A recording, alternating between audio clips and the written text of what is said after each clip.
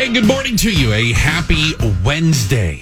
It's Bruce and Judy. Let's dance, shall we? You know what? I got to start by saying the weather forecast for the next 24 hours contains the words temperatures in the 60s and chance of snow. That is ridiculous. That is absolutely ridiculous. It's an outrage, is what it is. Oh, for God's sakes. Again, I don't know if I need SPF 30 or mittens. I'm really kind of stuck in the middle. But as the weather does warm up and as we get into hashtag normal, it makes it a little easier for people to exercise. They can get out and about, maybe not cooped up inside as much or having to dodge ice falling from buildings or snow on the ground, right? But a lot of people don't like exercise. And by a lot of people, I mean most of us. Exercise is like going to the dentist. Okay, I know I need to do it from time to time, but I'm not going to like it, for goodness sakes. Yeah, although I find lately, I feel like people do like to exercise. Everyone I know exercises. I used to know all these slugs, and I really liked them, like me. Now everyone exercises. So they're making you feel bad about it. Well, I don't like to exercise. I just don't. I never have. I don't think you're alone. But researchers say you could train, or dare I say, trick your brain into liking exercise. I find this hard to believe. You know what? I very rarely fool myself. Is this one of these, like, it takes 21 days to create a habit or something like that? Have you ever heard that? Anything you do, right. If you do it for 21 days. So I got to work out for 21 days and I can trick my brain into going, I love this. Because you obviously feel better. You do. I don't think there's anyone who says. You say obviously. No, I mean, I have exercised during my life. There have been periods where I've gone, I went to a personal trainer for like a year and I did feel better. Oh, and I hated it. But I never loved it. I felt better. That was the part that tricked my brain. Didn't matter that I didn't really like it. I felt good. And so it was worth it. I guess. Maybe that's the disconnect for me because I don't feel better. I'm in pain. Your joints hurt. Everything your lungs aches. hurt. Yeah. I want to have a nap and a cookie. I'm like, none of this is worth it to me. Feel the burn. I don't want to burn. No pain, no gain. No, I operate on the no pain, no pain scale. I like being active. So there is that. It's not. I just don't like. I don't like the routine of exercising. You know what I mean? Formality I don't like of it. The ritual of it. Yeah, I love being active. I love bike riding, swimming. I walk around. I don't run, but I walk fast. I like to be active. I don't like to have a schedule where I have to go to the gym and do my thing. Feels like work. I've been doing it the past few days. I've been going upstairs to the gym. It's okay, but I go with someone, so it's better that way too. More social. We talk the whole time, and then before you know it, I've walked a half hour, so that's great. But even that, my brain tells me no every time I do it. Even though I feel better, it's like no, don't do it, don't go up, don't push the button, stop, exactly, slow down, take a nap. And it's weird because I have, from a lot of my life, been surrounded by people who actually, my family, specifically my brother and sister, very into being fit, like bodybuilding. Oh, really? Oh, yeah. Oh, my. Well, that's tough to be around them then. Yeah, not really. Really? No. I run. Didn't care. When chased, and they got to be big. Because, I'm 6'2", so they really better be somebody I'm afraid of. You know what? I wouldn't even run. I'd be like, what? Screw it. Let's just fight this out. Because I can't even run. Because if I run and you catch me and we have to fight, I'm out of breath. Absolutely. So let's just get to it now. Right? That's one way to look at it. Whenever it first came out, way back when, about running a mile in, what was it, like 7 minutes or something? Oh, really? Is that the I don't know. Something like that. Whatever it was, my dad made us, I was young. I remember we were at the lakefront. We were like at Montrose, and he made us run a mile. He timed us. Run a mile? I think I was throwing up at the end. Maybe that's why I just started. Go. It's trauma. It was the trauma of that. Childhood trauma. Yeah, why did we have to run a mile? Someone already did it in 7 minutes. Why did we have to do it? Well, a lot of people have gotten maybe out of the habit of working out. Yeah. And routines changed and working from home, et cetera, et cetera, et cetera, et cetera. So gyms, people are going back into the gyms. That's a good thing, right? You see some, they're open, for goodness sakes. They were closed for a while. But people are getting back into there. But never underestimate the sloth-like manner of Americans where gyms are saying they're seeing an increased demand for gentler classes. Yeah, you call it sloth. No, it's holistic.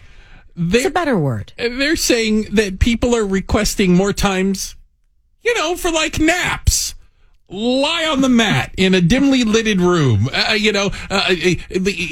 Call it yoga if you want. They want a massage. That's not working out. It is. Who knew you could work out and not move? That is my kind of workout. I'm a practically Olympic level of that, for goodness sakes. This is all about people saying they care more about how they feel than how they look. Oh. So if you think of it that way, I get it. I mean, these people look very, very comfortable and at peace and happy and sort of fit. Well, so Lifetime is one of the big ones. Have you seen? I mean, the size. By the way, it's like crazy. The biggest building in town. Usually, I'm like, what? That's a Lifetime. Okay, they've installed these recovery zones, I guess you'd say, and they have hydro massage lounge chairs. So it looks like a big lazy boy you sit in, and it's got and so people are going there and quote working out by sitting in the hydro massager for an hour. I could do that. How much do I got to pay Lifetime for that? There's a lot of snoring going on. This is all wrong. This is not what you do at the gym. It is right. It is the way. No, it is. It's all about the pump. The most satisfying feeling you can get in the gym is the pump. Let's say you train your biceps. Blood is rushing into your muscles, and that's what we call the pump. That's not what they call it. I call it, nearer to death. All right. Listen, but it's not a tumor. Let me pose this to you. You were talking about going on doing your walks, going into the gym in the morning. Do you ever hit that point where you kind of get the endorphin rush? Yeah, I guess it's like a natural opioid. Yeah, you feel high. You feel like weirdly high when you're on the treadmill. But that's unusual if you get that. I mean, people do get it, but that's good if you get it. I hit the wall quicker. Usually about 5 minutes in. You got to push through the wall, Bruce. Hit the wall. Come on, Bruce. You got to get the pump. You know what? I'm always chasing the high, and I never catch it. It's not worth it. No. I know what you mean, though. No, there is a point where I do feel good. Not good enough to do it again the next day. Oh, no. I can talk myself. That's the thing. What does it mean when I literally talk myself out of it? Instead of just getting up, getting dressed, going, which is fairly easy. Simple. No. You don't do it. I don't like it.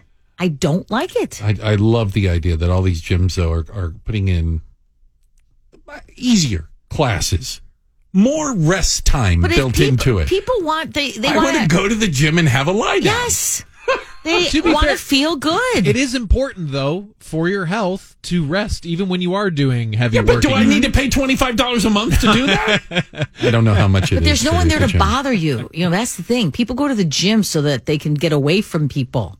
Namely their family. It's full of people. Hey, you don't talk to those people. Nobody talks at the gym. Put your earbuds in. Yeah. And you listen to All Things Considered and just float away to some other land. And just get, the recovery area. You exercise and recover. And the gym say they're seeing more people just screw it. I'm just going to the recovery area. My last gym, there was a hot tub. What? Hot tub? Yes. We had a pool and a hot tub. I mean, I went in that hot after first I'd work out, then I would go to the pool because they also had now that's the one thing I do enjoy because I love the water. So I'll do some exercising in the water. I think we call that swimming. Okay, not really. No. It's jazzercise? Yeah, it's water aerobics. Yeah. It's hard. Oh, my grandmother does that. You have these weights. Try getting weights to the water. No. But here's the thing. If they offered the holistic approach and I just had to lie on a raft, my God, I would be so happy. I believe that's called a lazy river. I was pretty sure it is. If there was a lazy river. Yeah. What are you doing? I'm working out. Exactly. Where? Six Flags. Exactly.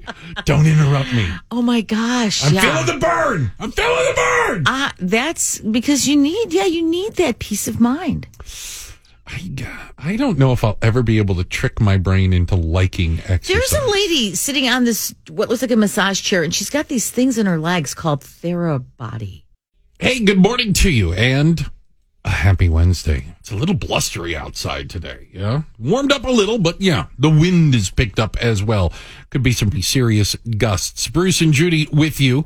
And don't forget, hey, this Thursday night, tomorrow night, Bill O'Reilly is in town. He's going to be performing at the Genesee Theater in Waukegan. It's, Bill O'Reilly live. All right? Get into the No Spin Zone. Hey, you want some tickets? Not only will we give some away, but you can check it out. Get your own tickets right now, WLSAM.com, and join us tomorrow night for Bill O'Reilly live. So, have you ever gave a gift to someone and then asked for it back? Yeah. So Peyton Manning, fantastic quarterback. Let's get that out of the way. When Tom Brady retired, he sent him a note and a pretty pricey bottle of wine. A handwritten note. Yeah. Congratulations on your retirement. You know, did that. Well, then Tom Brady unretired. Does Tom Brady have to give the wine back? I'm sure he already drank it for wine. Does he? I mean, come on. Give the note back. He could save it for the next time Tom Brady retires. You know, no, you don't. You can't ask for stuff if you back. give a gift, it's gone forever. Mm-hmm. I have given someone a shower gift. A baby shower. Wedding shower. Wedding shower, sorry. And then they didn't get married. Oh. Kept all the stuff. Just decided to kind of wait. And they're still, to this day, not married. Never got married. You can not do even that? together. Wait a minute, you can do that? Oh, yeah. Yeah. They canceled the wedding. Didn't get married. Just trying to think about how I could get some more stuff. Yeah, that's one way. Good luck with that. You have to be pretty believable. Yeah, and even in that case, I mean, if they don't give it back, you can't really ask. It's, believe me, a lot. That pissed off a lot of people. I can only imagine. Yeah. It was not cool. Come to the shower. Otherwise, bring a present. Yeah. Oh, by the way, we're not getting married. No, it's like, you know, we used to, back in the days, when I was younger and married, and we had a lot of parties. We would actually we would plan a lot of events. Mm-hmm. And, people sometimes had to pay for stuff, whatever. We would do a boat cruise on Lake Michigan. But, it was amazing. People always complained, no matter what. And then it was funny because my husband always would get so upset when people wouldn't, if we weren't invited somewhere, if they didn't plan something. And I'm like, that's not why you do it. You plan it. We plan events because we like to do it and we like to have fun. And it's the same with gifts. You can't give someone a gift expecting them to return the favor ever, or even I can't tell you. That's the wrong reason to give one. I will tell you. I've been holding on to this for quite a while too. In 2 instances, I never got a thank you note for a wedding gift, and I think that is And Tom should be listening closely because. That is one time. That's kind of a standard, isn't it? Oh, my gosh, yes. It's got to be handwritten, too, not a generic one. Okay, I don't even care. Thank you for the blender. I'm happy with the generic one. Thank you for your generous gift. Yeah. I'm fine. Because then I worry. There's a part of me that says, did they ever get my gift? Oh. Did they, you know what I mean? Did they, if they didn't acknowledge it. There's a big table full of gifts. Who knows what they... I always give cash. Oh, my. And check cash. I mean, I give money. Is that what I should do? My nephew's getting married. There's two ways to go. Yeah. There are people who only give gifts, which is very weird to me. How much cash do you give it away? Oh, we're up pretty high there now. No, I mean, at least $200. Minimum $200. Yeah. Wow. Okay. A person. What do you mean? I mean, if you're a couple, probably. It's $400. I'm thinking. You could probably get away with $300 for a couple. I mean, and if you know about the wedding, if you know where it is, what they're doing. I mean, there's some weddings where just. I could go on and on all day about that. So is that like the Italian thing? Is like the mafia? I walk up and I hand them an envelope with something. Okay, no. Don't have them cash. Don't slip them some cash. Don't do that. No. Don't do it like that. Put it in a card, and they'll have a box there or a basket. And you put the card in. Yeah, I don't go to a lot of weddings. Yes, I have a phobia. I'm allergic to them. You're afraid it'll catch? Well, you know what? I have a recurring nightmare. You'll catch the marriage bug. I have a recurring nightmare that I show up at a wedding, minding my own business, by the way, and somehow I end up married at the end of it. I'm like, how did I get married? Wait a minute. It's like when you go to an auction and you wave at somebody across the room and you end up buying $1 million painting. Like, I think it happens like that. I don't know exactly. I haven't figured it all out. I think it's not a nightmare. I think it's a deep down desire you have, Bruce. Yes, I think obviously if it's reoccurring. So. Yeah. Yeah, it's a nightmare. I just be prepared if you're going to this wedding. Yeah, be prepared. If your date shows up in a white dress, I would say, boy. Yeah. Am I gonna something's up? Don't catch the bouquet is what I need to do. She's got The garter. flowers. Yeah. If they would do that garter thing, They still do it. Yep. They do that. I put my hands in my pockets. I go, unless you can get that thing to ring around the rosy around my head, there's no way I'm catching this damn thing. My hands are in my pockets. You know, I wonder if that is going by the wayside, though. I'm trying to think. The last wedding, I don't think they. Oh no, they did. You're right. They did do the garter. The garter thing, and the bouquet, which is so. I don't know. Now I'm like, oh, I've caught the bouquet before. Don't get me wrong. The bouquet was a thing. I just think and then they felt like the need that they had to get the guys in on it because the guys, we were all jealous of watching these girls elbow each other out of the way, try to box out, so that they could get the bouquet. It's just something weird about the bride sitting down and hiking up her dress and the groom going and getting the garter. But here's the difference. When I see the bouquet toss, I see genuine excitement. Oh, see? When you see the garter toss, you see a bunch of guys looking around going, oh, God. Right. What is seriously, whose idea was this? None of us are excited to be. No! The DJ's playing Minnie the Moocher in the background. This is a bunch of crap. Both of those can go away. Because even the bouquet, it's, I'm not married. I'm not going up there now. But you would be surprised at how your friends are like, oh, go on up. You're single. It's ridiculous. It's just, it looks bad and girls don't like it really.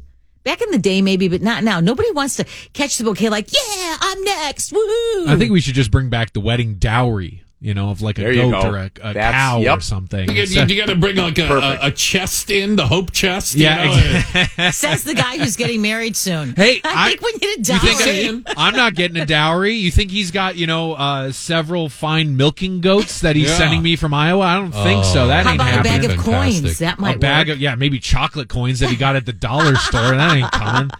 I'm not marrying her because of wealth, although she is now a doctor. I was going to say congratulations. She could be wealthy. I would be. Am I supposed to wait a minute? Am I supposed to give her a present for becoming a doctor? Nah, it's all good. It's not a present. Your stethoscope or something? Yeah. It's not in order. Bruce, if you do give her a gift, don't expect it back. Not going to get it back. Yeah, if she decides not to be a doctor and goes into radio. Yeah. Oh no, you can't give it back. Give me the doctor. Thing back. Yeah. Yeah. I would have to do that. No, you can't ask for it back like Peyton. I think he was kind of kidding, but not really. Depends on how expensive that bottle of wine Peyton Manning gave Tom Brady is. I get it. He wrote a handwritten note. Yeah, who does that? Who says Tom Brady didn't read that note and go, Dear I'm Tom, not retiring now. Congratulations on your retirement. I'm still better. Love Peyton. Something like that. Nobody likes you. Call me when you join the 5-time club on SNL. My commercials are better. Yeah, that's probably where it goes. Still time for our criminal of the day, and I got to give a shout out to Ezra Miller of someplace called Vermont, who just couldn't sit through another butchered rendition of I Will Always Love You. Allegedly, Mr. Miller, the actor who plays Flash in the Justice League series, was in Hilo, Hawaii for a bit of sun and relaxation. He wandered into a bar on karaoke night, and instead of signing up to perform his favorite song, he took up a spot near the stage and became a music critic. According to police, Miller began harassing the karaoke performer, screaming obscenities, and at one point, snatching the microphone out of a hand of a young woman right as she got to the good part of the Spice Girls wannabe. I'm kidding. There is no good part. The Flash continued to rage at patrons for their performances and song selections, possibly set off by the third person to attempt Baby Got Back in under an hour. Not content with disrupting the music, Ezra also made his way over to the games area and lunged at a man playing darts. Officers from the Hawaii Police Department arrived and arrested Mr. Miller, charging him with disorderly conduct and harassment, and issued a warning to some guy destroying Total Eclipse of the Heart. So for being so true to your craft that you attack karaoke singers, you, Ezra Miller /Flash, are the Bruce and James Show criminal of the day. All suspects described above should be considered innocent until found guilty in a court of law, no matter how crazy they are. And a good morning, a happy Wednesday to you. Here's what we got coming up this hour. Have we reached a spring breaking point? Popular vacation sponsor dealing with spring breaker chaos. Why can't we just enjoy a nice day at the beach? We're talking about it at 6:45. And the second COVID booster has been approved by the FDA. We talked to a doctor about why we need another jab and who should get it. That's at 6:30. And Russia says they'll be decreasing military activity around the Ukraine capital of Kyiv. Should we believe him? ABC News correspondent Aaron Katursky has the latest in just a few minutes. But first, young Americans trading in their textbooks for a tool belt as they turn away from colleges and into trade schools. Maybe this is better for us overall. Should more people be skipping the extra schooling? Let us know what you think at 312-591-8900. By the way, count me as one that thinks this is an awesome thing. And I'm glad to see that maybe some of this is paying off. The argument that you do not have to go to college and get a 4-year degree in order to be considered a success. Because I think we have been setting kids up for failure for decades now. I happen to think it's driven by the colleges themselves. Mike Rowe, I love Mike. Mike is a great guy. You might know him from Deadliest Catch or Dirty Jobs. And he's got basically this is his mission in life is to get more people to work with their hands and do real jobs. But he makes the point, and I thought this was interesting. He said, we're lending money we don't have to kids who can't pay it back to train them for jobs that no longer exist. That's nuts.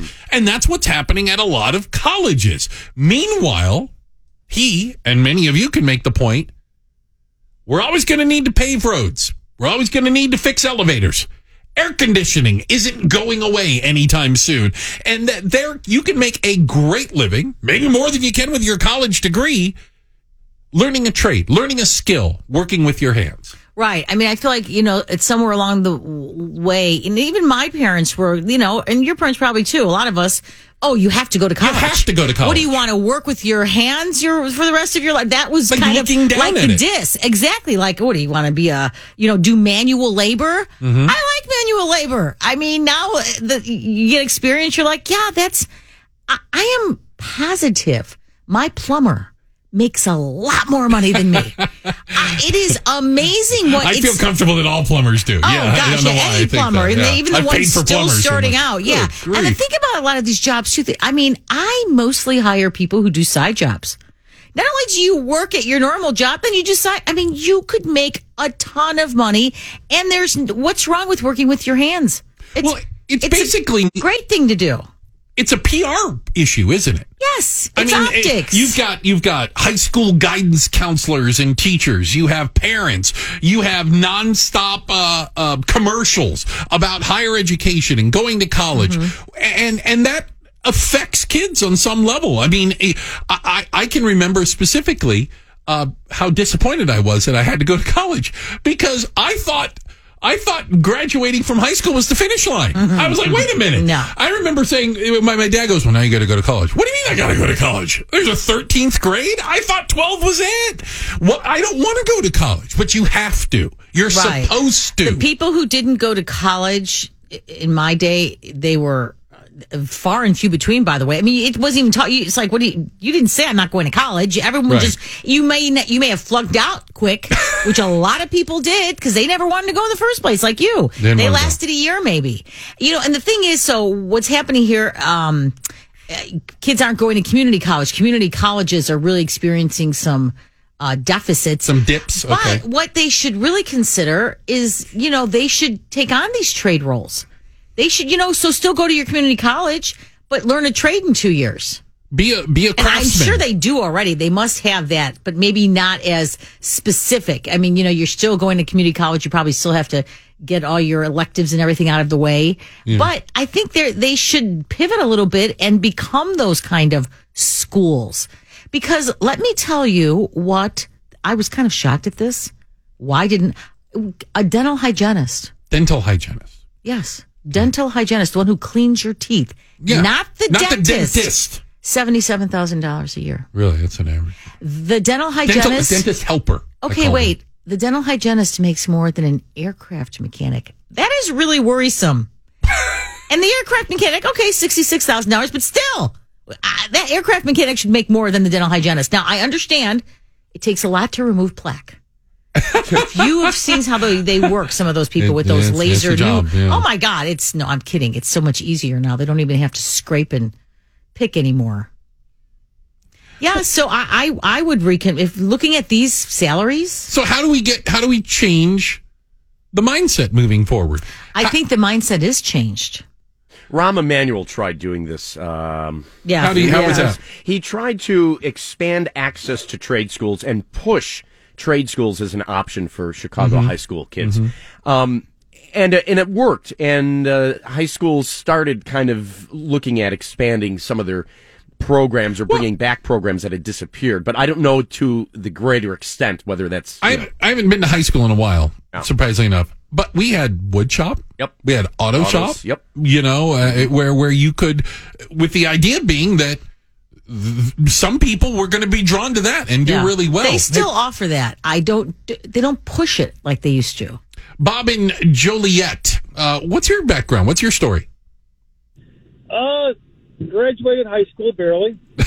I went to a trade school out in Wyoming. Okay. And then I wound up changing careers after my trade school. And basically what I do is I work distribution. I'm a lineman.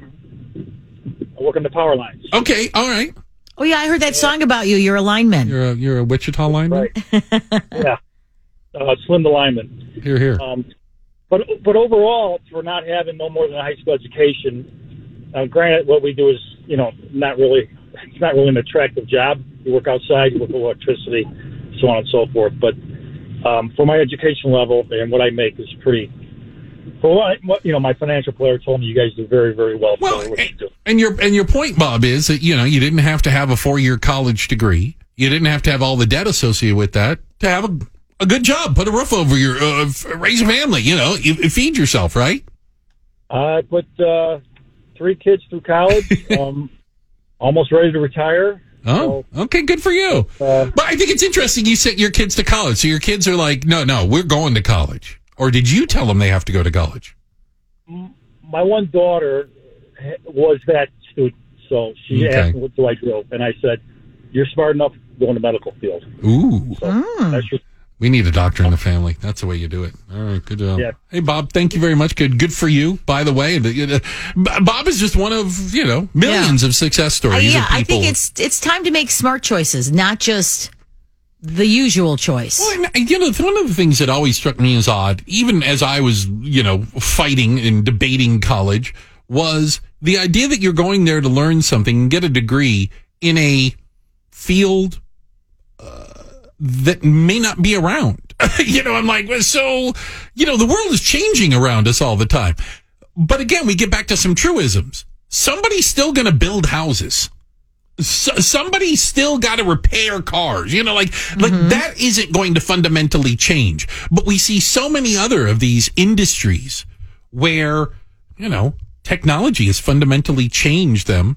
And maybe we just don't need, you to do that. And your college degree, it's not exactly worthless, but it's coming pretty darn close to it. Good morning to you, and a happy Wednesday. Bruce and Judy with you. Well, maybe everybody doesn't want to rule the world, but certainly Vladimir Putin is headed in that direction, for goodness sakes. Maybe he's trying to get the band back together, reestablish the Soviet Union. Maybe I'm just going to call them the Soviets from now on. But the latest coming out of Ukraine is word that Russia was going to, they said, decrease activity in and around Kyiv, the nation's capital, Ukraine's capital. Is that true? And just how do you believe anything these days? Joining us right now is ABC News correspondent Aaron Katursky. How much weight do you put in this announcement from the Russians? Yeah, I don't think you can put too much in it. As Secretary of State Blinken put it, Russia has a history of saying one thing and then doing another. So it's not necessarily the hopeful sign. And even as these peace talks were occurring, Russia struck a building in southern Ukraine, killed 12 people, and there's been more shelling in and around Kyiv even, since this announcement was made. So we're not sure exactly what the intention here is. It does seem like some of this is a matter of necessity. We've talked before about how Russia's losing and badly in certain parts of Ukraine in terms of what their troops have been able to do. They probably need resupply or reinforcements in other places and need to swap out troops who've been there now more than a month. So there's I think some of this is just him doing what he needs to do to keep his troops in the fight. Kind of a PR move on the Russians' part, or regrouping. Yeah, maybe to make him look magnanimous, or make victory out of defeat. I mean, who knows? But the realities on the ground don't seem to have shifted terribly much. Just with this one announcement. Well, do you think that Russia's shifting its focus a little bit, and where and why? Well, they said they are. They said they want to shift their focus east to the Donbass, these two areas where President Putin declared independence before the invasion kicked off, and that was seemingly one of his goals to liberate the Russian speakers from the tyrannical reign of the Ukrainians or whatever nonsense. So that was always one of his objectives, but I think it's pretty clear that he did have grander plans that the Ukrainian resistance is frankly foiled, along with the ineptitude of some of his forces. We're talking again to ABC News' Aaron Katursky. I know you spent time in Ukraine as well. I got to tell you, one of the things that I struggle with, Aaron, is videos, pictures, news reports, and trying to sift through what's real and what is propaganda, or what's 5 years old and somebody slapped a new label on it. How do you sift through all this? Yeah, I mean, we've got a whole team that does nothing but this, to go through some of this, and they have different methods to verify, whatever goes on, in our case, what, TV or online, so you can see the pictures, to make sure they're real. I think, what the real challenge is something will happen in a contested area, and you're not sure, like, did the Russians just blow up themselves for propaganda value, or did the Ukrainians strike something? And that happened yesterday, right after the peace talks concluded. There were a series of explosions in Volgograd, right inside Russia from Ukraine. And you're like, wait a minute, did the Ukrainians just sabotage the peace talks? Or did the Russians do something to make it look like the Ukrainians sabotaged the peace talks? I mean, all that happens all the time. And I mean, you say you have people who that's all they do, but do you ever come to an outcome? I mean, is there what? Let's just take, for example, all these numbers we always hear about how many casualties there are. Oh, the casualties. We don't even know that. We don't. And in fact, we rely in some part on local officials to tell us, how many might be killed in each attack. And those numbers we think are pretty reliable, but we don't have a running tally. The UN tries to verify different casualties, but all you got to do is look at the destruction, and that the casualty count has been quite high, and it's probably well into the thousands, if not tens of thousands. And you also know, just based on these numbers are easier to track from border officials, that almost 4 million people have crossed from Ukraine into a neighboring country. And so that this war has put people on the move and in places where they weren't a month ago. Again, Aaron Katursky with ABC News. And Aaron, I remember when we talked to you seems like just a couple weeks ago, when you were in Ukraine and you were in the western part of Lviv. Can you now I've seen, whenever I see some of these images of attacks, I think Aaron was just there. Have you seen some of this, and are you still in contact? What does that city look like after you've left? Oh, sure. It's in large part fine. There have been some attacks. I think it was probably no coincidence that, the Russians struck in Western Ukraine right as President Biden was over the border in Poland. But the city is by and large untouched. The fuel depot wasn't far away from the city center, thankfully not in it. And then, they've attacked some military targets in the airfield. But Lviv is still kind of acting as this gateway to safety for so many, a first stop on their way somewhere else. Yeah, we know now approaching 4 million people we're saying have left, refugees from Ukraine. Aaron, we appreciate your time. Thank you so much for the latest. Thanks very much. He's ABC News' Aaron Kotursky on maybe we should take Russia's claims that they will decrease activity with a bit of a grain of salt because there's still activity going on, and maybe the decrease is out of necessity. But as opposed to saying, we've run out of food and gas for our tanks and soldiers, so we're going to stop for a while. We're going to slow things down and a humanitarian effort while we restock and reload. And a good morning, a happy Wednesday. It's Bruce and Judy with you. If you're burning, you're going to have to go see a different doctor. Hate to break that to you right now. But, there is information and news out there that the FDA has okayed a fourth shot, booster 2.0, if you will, for the coronavirus. Do you need to run out and get a booster shot? Let's talk to somebody who might know more about this. Dr. John O'Brien, internal medicine physician and chair of professional education at Cook County Health. Dr. O'Brien, good morning. Hey, good morning. How are you today? I am peachy, thank you. So I am triple vaxxed, as we say, with Pfizer, because I do think that's important to the story. Do I need to run out and get a fourth shot now? Well, how old are you? Why you got to ask me questions like that? You don't have to answer that. I'm in my 50s. Okay. And the reason I asked that is that was part of the recommendation was that it's people 50 and older, as well as people 12 and older with immunocompromised illnesses, like multiple sclerosis. The high-risk people we heard about. Got it. That's right. So I think the issue is that they're doing it based on some science, and let me just kind of walk you through a little bit of it. So, please. When you get the booster, when you got your last booster, it definitely increased your antibodies, the things that will go after the virus and protect you, keep you from getting, a long COVID, or keep you from sometimes even getting COVID at all. And so we know that over time, if you got the infection, over time, if you got the vaccine, your antibodies wane. And so these boosters, that's why they call them boosters, they increase the number of antibodies that you have.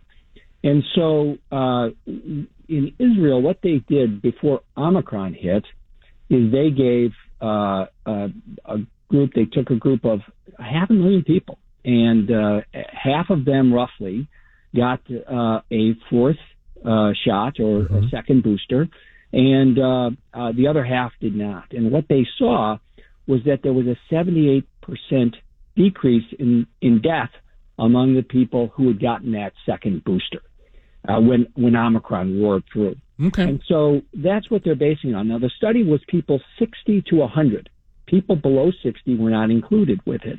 And the FDA has pushed the age down to 50 here, partly because in the U.S.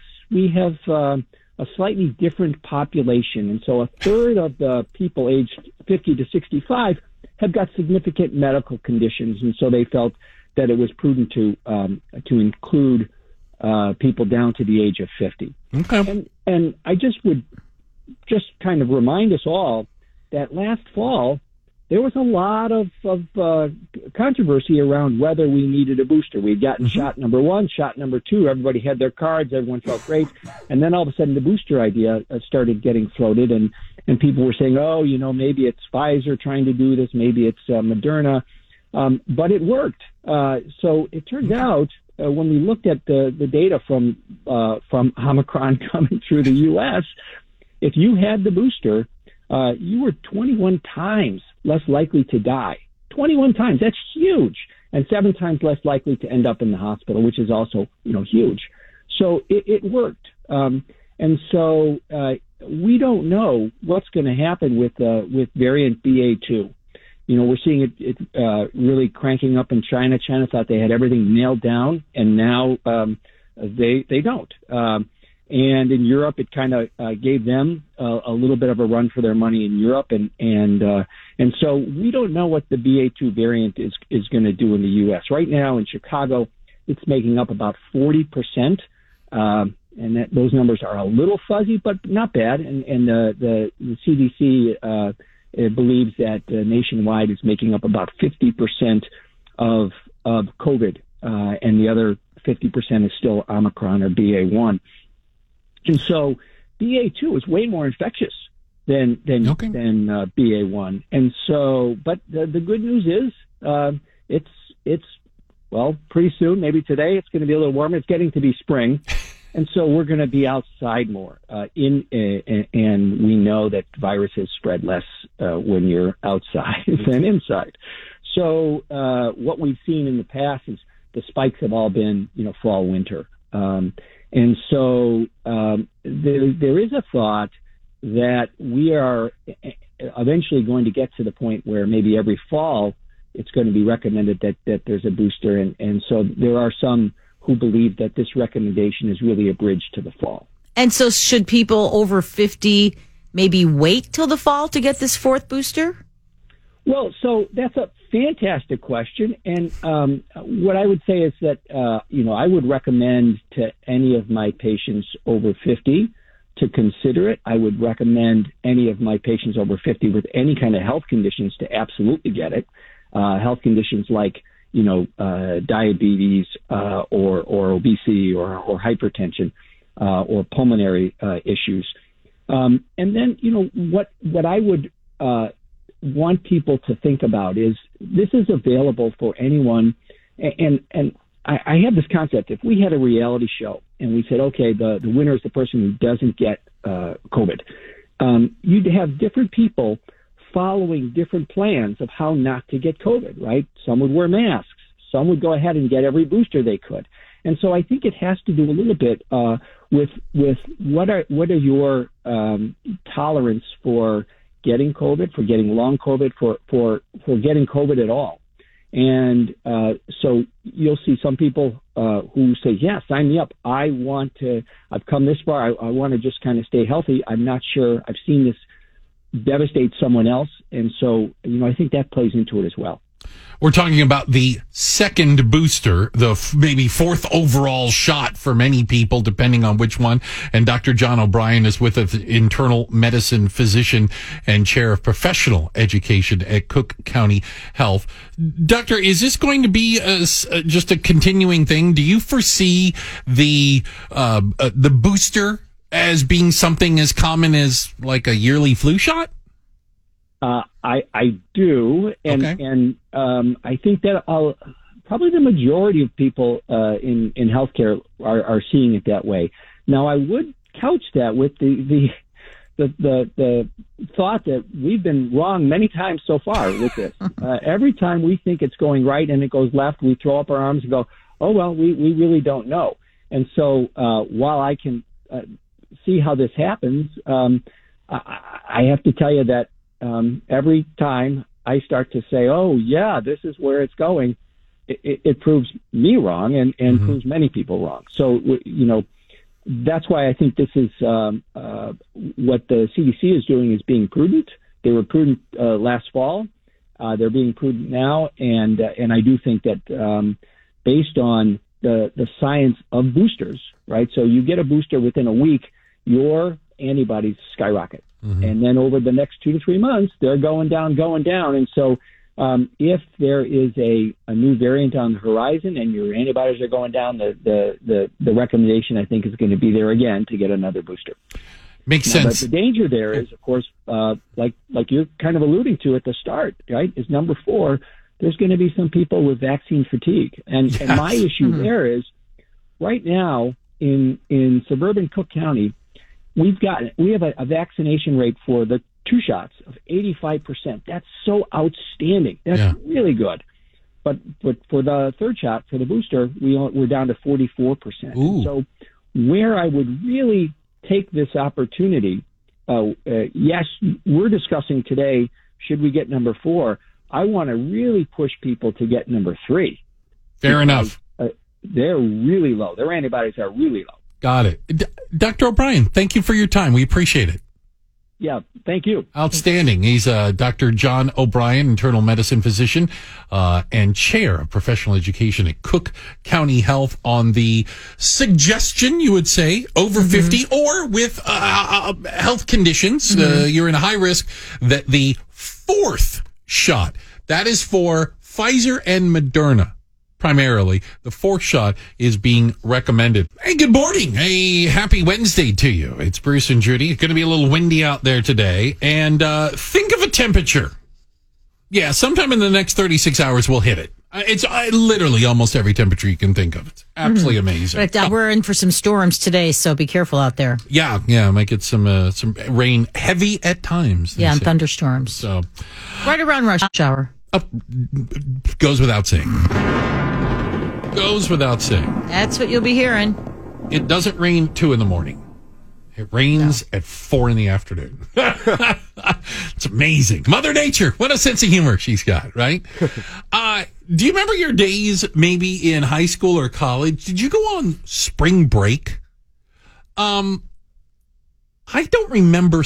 I did family spring break. Yeah. I didn't do like on my own spring break. I did one spring break in high school. Where did you go? Miami, Florida. Yeah, it was nothing like it is now. But I have taken my children to spring break to different various places. I went on spring break with mom and dad when I was a little kid. But yeah, I never did I missed out on the. Well, you didn't miss much apparently. Debauchery, if you will. You missed being shot. Yeah, that as is a story. It's almost every year, and it's weird because just the city changes. Yeah, and now we're at Panama City and the beach there, Panama City Beach, where 161 people have been detained after a crazy spring break weekend. And some of the scenes are just horrible. I mean, people looting, running around. Right. Shootings. Yeah. I mean, 75 guns were seized. And here's the thing. Businesses had to close. Literally. So really, what's the point? Because at first you say, well, maybe spring break should just be canceled. But, I understand it brings a lot of money in for these tourist destinations. So they're really weighing that balance every year, right? I think when you see these pictures of destruction and Walmarts and other stores that had to close because the crowds were so unruly and shooting guns. I mean, the police were like, they were just shooting guns down streets. Well, it's interesting. Like I said, it moves around. I mean, because these stories coming out of Panama City Beach. Well, it could have been Miami Beach. Daytona a few years ago. Right. Or it was, Palm Springs Miami a few years ago. Miami Beach, then it just seems like when they clamp down on one area and go, that's enough, we're not going to do any more of this crazy spring break stuff. They go somewhere else. Yeah, it's like a game of whack-a-mole. But it's getting worse. And I understand these towns are now like, they don't want it anymore. It's not worth it. It reminds me of, I went to SIU Carbondale. And back in the day when Halloween was huge, Halloween weekend, people came in from all other schools, from around the country, not just nearby. It was an event. Well, what happened? It started to get people every year. The number of people who died started to increase. 1, 2, 3, 5, 10. Kept getting bigger and finally, and bigger. Carbondale just shut it down. They just shut it down, and it's amazing how what once was such a huge thing. I mean, it was on the news, national news, every single year. And then Carbondale had enough. They said, no more. And I mean, there are ways to do it, right? You just, to make sure these, young party people don't come. Well, I was going to say, short of them not coming, there is no I have been to defense. Panama City is my place. It's my jam, man. I'm really upset about this. And I've taken my kids there for spring break. Yeah. But Panama City, there's like 2 sides. There's the east side and the west side. Okay. And you know which side to stand, the family side and the worst side. It's like they have a smoking and a no smoking side. Yes, and where all the big, really big buildings are and all the party atmosphere is on that side, and then the smaller, lower ground buildings and where you want to stay with your family are on this side. But it's been like this for years. You can't even rent a place unless you're 25. Yeah, I don't understand that unless parents are doing it. I mean, I can say I don't understand. I guess I do. Of the idea that you're on spring break, so like the law doesn't apply. No, it's still the law's still the law. It didn't change. The law says a lot of these people weren't. I don't know how they know this. They're like, well, these weren't even really the traditional spring breakers. These were people who were coming in to take advantage of the crowds and specifically maybe they know that, to commit crimes. Right? Maybe they know that because they've arrested them and they understand get covered and have some cover because of all these people crowding stores and sidewalks. Yeah, I don't understand these criminals, because that's what they are. Yeah. What? They just want to cause chaos? I mean, I get if you want to steal something or commit some crime, but a lot of times they're just showing up to make the chaos and then leaving. Yeah. Well, it's sadly a story we've heard before. And we'll probably hear again, but you'll just insert different. I think spring break beach city into it. But right? I think it's going to start looking different. I think they're going to start clamping down, and there's going to be no more spring break. Thanks for ruining it for the rest of us. Right. Hey, good morning. Happy Wednesday to you. Here's what's coming up in the 7 o'clock hour. Christopher Columbus is expected to sail back to Grant Park. Well, at least the statue, anyway. Can we finally put the statue debate to bed? We're talking about it at 7:45. Brown Sugar Bakery, one of our favorite spots in Chicago, suffered a hit run that heavily damaged the building. We'll talk to the owner about how she is not letting that set her back. That's at 7:30. And Chicago may not be as expensive as you think, even compared to somewhere like, I don't know, Rockford? We've got the details in just a few minutes. But first, you've probably heard a lot about hypersonic missiles in the news, but the latest weapon that Russia is using in its assault on Ukraine, there's a lot of questions around us. So joining us to explain what is a hypersonic missile and how they're changing the modern battlefield is Professor Kelly Stefani at the Department of Mechanical Science and Engineering, the Granger College of Engineering at the University of Illinois, Urbana-Champaign. Professor Stefani, thank you for joining us. Good morning. It's a pleasure to be here. Thanks for having me. So I'm going to just go out on a limb, and with my limited knowledge out there, that a hypersonic missile means it's just really, really fast. Am I being too simple?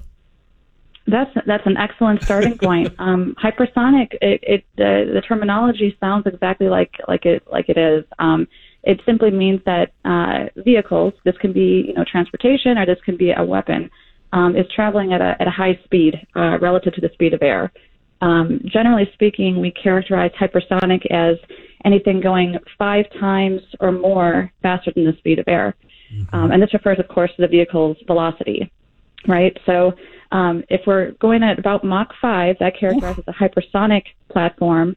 And you're right, it's fast. If you think about this in terms of, standard speeds in a car, we're looking at something that's going at least 1 mile per second, and that's at Mach 1. So Mach 5 is 5 times that, and these platforms are going even faster than Mach 5. 5 miles per second. Dear God. Second, yeah. Okay, so that's scary, the speed. And then is it damaging otherwise, more damaging than your typical missile?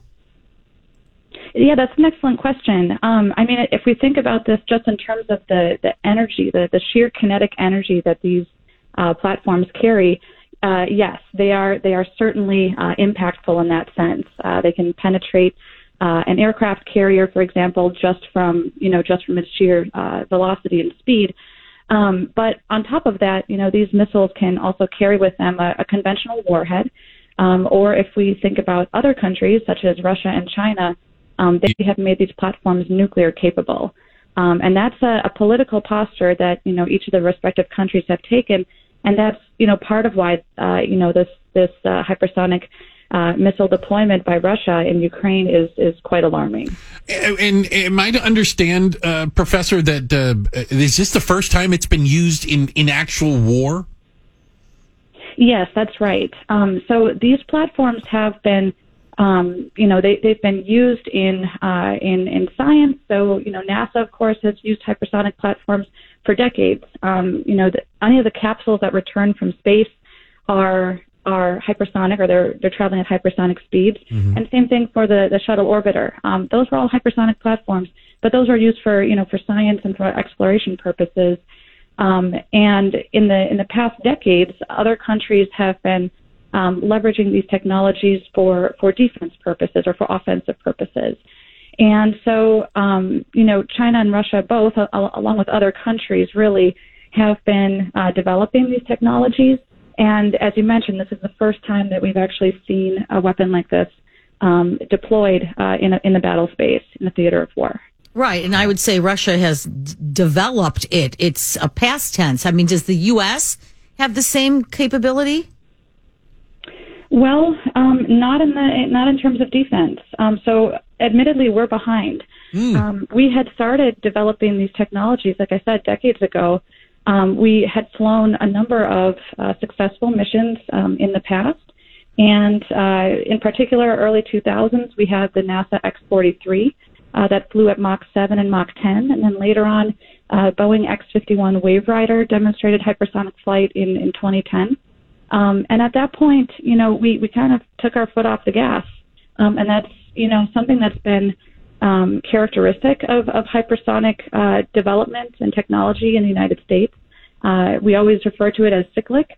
But now, given the geopolitical status, it's certainly become a pressing issue. And the U.S. is absolutely ramping up in that space. We are... we're looking at fielding capabilities maybe late 2022, more likely 2023 and beyond. But we're working on catching up here, and that's something that I think everyone needs to be aware of. Professor Kelly Stefani, again, with the Department of Mechanical Science and Engineering at the Granger College of Engineering over at the University of Illinois, Urbana-Champaign. And Professor Stefani, I'm going to try to, again, I'm so glad you're with us to explain it. What unique challenges does a missile moving at 5 times the speed, Mach 5 or faster, as you say, go even faster than that, what unique challenges does it present, at least from a defensive capability? I mean, we have these anti-missile systems. We've got them all around the world. Are they effective against something moving that quick? The current missile defense systems are not effective. And ultimately what that means is that we can't defend against these weapons. The best way to think about this, this vehicle, of course, is moving at very high speeds, and so just from developing this platform, it poses an engineering challenge. The vehicle gets extremely hot just due to the sheer energy of the vehicle, and so we have to have a robust thermal protection system to ensure that the vehicle arrives at its target intact. And then we also have to design a system that can perform in a robust and predictable way aerodynamically. And so there are challenges just from the design perspective. When it comes to defending against these platforms, there's an entirely different challenge, and it's mostly practical. Since these hypersonic platforms they show a departure, let's say, from an intercontinental ballistic missile or ICBM. The ICBM it's hypersonic, but it follows a very predictable parabolic trajectory. So basically it goes up and then it comes back down just under the forces of gravity. If we think about the more conventional hypersonic platforms, these vehicles travel at relatively low altitudes. And what that means for us in terms of defense is that we are looking for an incoming vehicle that is traveling so fast and at relatively low altitudes that the curvature of the Earth actually gets in the way of us seeing it. So by the time that we can see it on the horizon, we have mere seconds to respond, not minutes, not hours. It serves a very challenging defense problem. Wow. And so our current missile defense systems are looking for ICBM type trajectories and vehicles, but now they have to scan lower on the horizon and respond much faster given that rapid travel time of these platforms. Wow. Professor, thank you for your time. One final question. Do you like impressing people with the fact when you say, I am a rocket scientist, when they say this isn't rocket science? Oh, well, rocket science is actually a a very important piece of Hear, hear. hypersonic platforms as well. It's a very challenging and very interesting area. I'm just excited that I can tell people I know a rocket scientist, and that is Professor Kelly Stefani. Thank you so much for your time. Excellent. Thank you so much. Outstanding. Wow. Hypersonic. You know what? I mean, you think about it and go, oh, of course things are going to go quicker, faster. You know, that's kind of like the way things work. But how do you defend against something that is moving, I want to emphasize this again, at a minimum of 5 miles a second? Right. And it's very concerning to hear that the U.S. is playing catch up. And that there's no defense against it right now. I mean, and the Russians are using these in Ukraine. Yeah, they just used one. They're bragging about it, and the Ukrainians have said they've seen it. Wow! And a good morning to you. A happy Wednesday. Bruce and Judy with you, and Links and Drinks is coming back. Sponsored by DePage Credit Union. We're going to be spending an afternoon playing some golf, and we're inviting you to come along with us. It's going to be Friday afternoon, June 3rd, so hopefully the snow will be gone by then. We're going to be at the Klein Creek Golf Club in Winfield with a best ball scramble tournament. You can join everybody from WLS there and win all kinds of really cool things. Just head over to WLSAM.com and learn more about Links and Drinks coming up Friday, June 3rd. Plenty of time to plan for that. All right. So, you know, when you think about big cities, you think, and I think the default is they are expensive to live in, less affordable. But I do think that there is a bit of a misconception in there. And it's kind of one of the things, you know what always drove it home to me was a talk of a minimum wage, a federal minimum wage, only from this standpoint. Let's say $15 an hour, you know. $15 an hour in Chicago is a hell of a lot different than $15 an hour in Sioux Falls, South Dakota. You know what I'm saying? Like there has to be a scale of some sort. So leave it to some nerds out there who went ahead and took a look at math. Oh, God. And looked at these. They identified 7 key factors in what makes a city affordable. They looked at wage growth, unemployment rate, job growth, the percentage of jobs open, the affordability of rent, the affordability of a home, and personal income. Okay? They took a look at all that. They put it in. There's a computer involved or calculator or whatever. And they came out with a list. And it may come as absolutely no surprise that the least affordable city in America, by those metrics, is Los Angeles, California. Yeah. Of course it is, for God's sakes. New York comes in 8th on the list. But would you be surprised to find out that Chicago didn't even make the top 100 of least affordable? Actually came in 108 out of the top 155 cities. Not top 10, but top 100. 108 out of 155. So almost in the bottom whatever percentile, which is pretty darn amazing. But when you look at these metrics, you can understand it. Wage growth in Chicago, and they look at Chicago, Naperville, Elgin, the Chicagoland area, has actually been pretty good. The unemployment rate is surprisingly low here compared to the national average. And that for all the talk of how unaffordable rent and homes are, we're grading on a curve. Have you looked anywhere else? Yeah. Because other places, look, I just saw a statistic. They said last year, home values in Phoenix, Arizona were up over 30%. The average home went up over 30%, which means if you're trying to buy one, that house you were looking at a year ago, you're going to have to tack another 0 onto it, for God's sakes. I mean, that is nuts. Yeah. That's not happening here. We're seeing a rise. You're not seeing 30% year to year. Nowhere near it. So a lot of this is perspective, grading on the curve, if you will, that Chicago is actually a reasonably affordable place to live. Well, when I look at the top 10, LA, I get. You can't even look at a house for under $1 million. You can't have a lean-to. Yeah, and everything. So, but Hartford, Connecticut, Corpus Christi, Texas. Yeah. Shreveport, Alabama, Louisiana, El Paso, Texas. They're just not and then there's New York. And then in Illinois, there is one city on there that's really expensive. Illinois City made the list. Oh, absolutely. It's 9th. Everyone will understand this. Rockford, Illinois. Nobody understands this. The 9th? least affordable city in America. Which tells me that the parameters are not what we would normally think of, I guess. Right? And I think Rockford has probably high unemployment.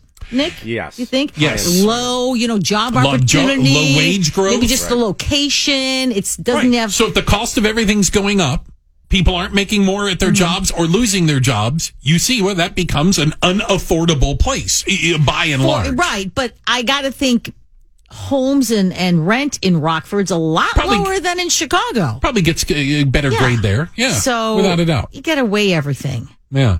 But I think that it's easy to beat up on Chicago and Chicagoland. It's easy for it to be the butt of the jokes. But, I look for the things where we can celebrate some of the positive things, for goodness sakes, and find out that, there are a lot of great things going on here. And when you dig past some of the sensational headlines, it is an awesome place to live and work. And grading on the curve, when you look around, careful looking that gift horse in the mouth, because other places don't offer the same opportunity, maybe is a good way to put it out there. So Chicago's still one of the good things. The most affordable city, these are cities of 150,000 or more. That's what it took to make the list. Sioux Falls, South Dakota. I was making fun of Sioux Falls. Everywhere you don't want to live. Sioux Falls, Reno. Reno's not bad. Provo, Utah. Madison. Okay, Madison's not bad. It's a cool town. Pretty affordable place. And Huntsville, Alabama. There's your top 5 most affordable places to live. And you get into that argument and debate. But hey, don't talk Chicago down. We finished 108 out of 155 on For once, we're happy to be way down on the list. Yeah, that's a good thing where you finish 108th on that one. Hey, another chance for you to win tickets to see Bill O'Reilly live for the No Spin Zone is coming up. Bill's going to be here tomorrow night at the Genesee Theater in Waukegan. You can go to WLSAM.com and get your tickets. Find out more information. The right side of the conversation starts at 6 at the Genesee Theater. Again, tomorrow night with Bill O'Reilly. We've got some tickets for you to win coming up in just a little bit. All right. So, as we do our Getting Food segment, which we invite different restaurateurs, people that own restaurants to come in and talk about their place. And, a while back, last year, we met just a wonderful lady who lit up the room and is an absolute favorite of ours, and not just because she brought cake. Although that didn't hurt. That's how it started. Joining us right now is Stephanie Hart, the owner of Brown Sugar Bakery, the premier bakery in Chicago. Stephanie, good morning. Good morning, you guys. Thank you. You are a slice of heaven in more ways than one. But the reason we're talking to you now is it's just amazing. You suffered a bit of a setback. I'm going to let you tell the story about what happened at your bakery. Well, it seems that someone lost control of their car. They crashed into the bakery, came through, and landed in our walk-in freezer. Like literally through the building? Through the building. Oh, my God. It is just really, how did they do it? We're not sure.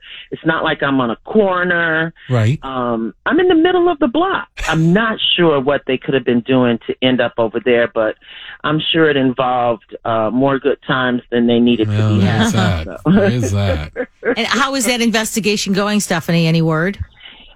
No, the bumpers that were left behind, of course, didn't have license plates on them. The police thinks actually they might have gotten towed away because there were so many car parts left behind. Wow. They hit the building and the concrete foundation and into the walk-in cooler. So I don't know how they got out of there without, getting noticed. I don't know. Oh, it had to be loud and obvious. Again, we're talking That's the one thing I said is that they crashed through the building and no one heard it. Right. Yeah. That's crazy. Maybe because we're on a business district, though, and it just could have been quiet 3:30 in the morning, 4 in the morning, whenever it happened. And then my first person arrived at 6 a.m., called me, and said someone drove through the bakery. I'm like, what? She called me on video so I could kind of see it, because I'm like, what are you talking about? At 6 a.m. on a Sunday. What do you mean someone hit the bakery? Like, right. What do you mean? Hit it with what? Well, and you are the living definition of a small business owner. You've survived the pandemic.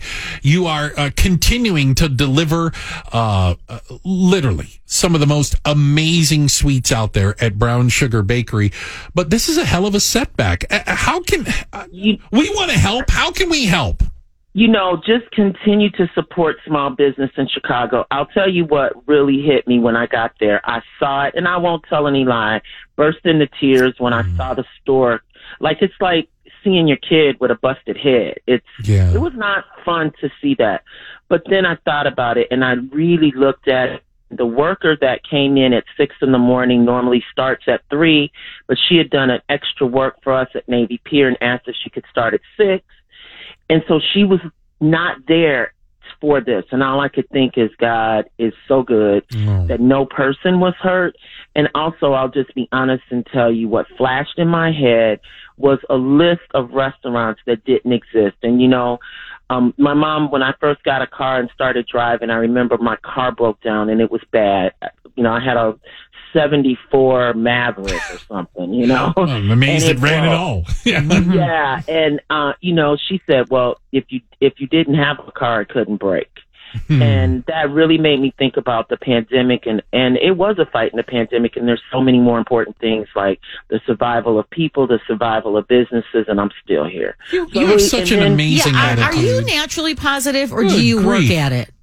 I mean, that's a serious question. You work at it like you do. You work at it like you have to think better thoughts. Like when you look at something bad that happens to you, you want to stay there, and I do too. I wanted to break down and be mad, and I had just put that cooler in December, and because of the pandemic, it took me 5 months to receive that thing because, of the supply chain. And we had just installed it in December, and then I thought about it. Well, you know what? If they hadn't hit that, they would have destroyed our store. So that stopped them from coming into the store. This is a 10-foot by 10-foot freezer, not right. some little refrigerator. Yeah. Well, you can really make lemonade. You can make lemonade out of lemons, huh? That's what stopped it from being worse. I like lemonade. I do. I like lemonade. Okay, way Stephanie, better than I like lemon. But now you need a new freezer, right? And you took so long for that one. What are you going to do? I mean, you have a bakery. I haven't even gotten to that part yet. I've gotten to the part of I really wanted my Art Institute installation back because, I am a girl and, they messed up my clothes. We had this pretty thing on the outside. And so yesterday I spent talking to the Art Institute, getting that installation. They're reprinting it so that the store looks the same on the outside.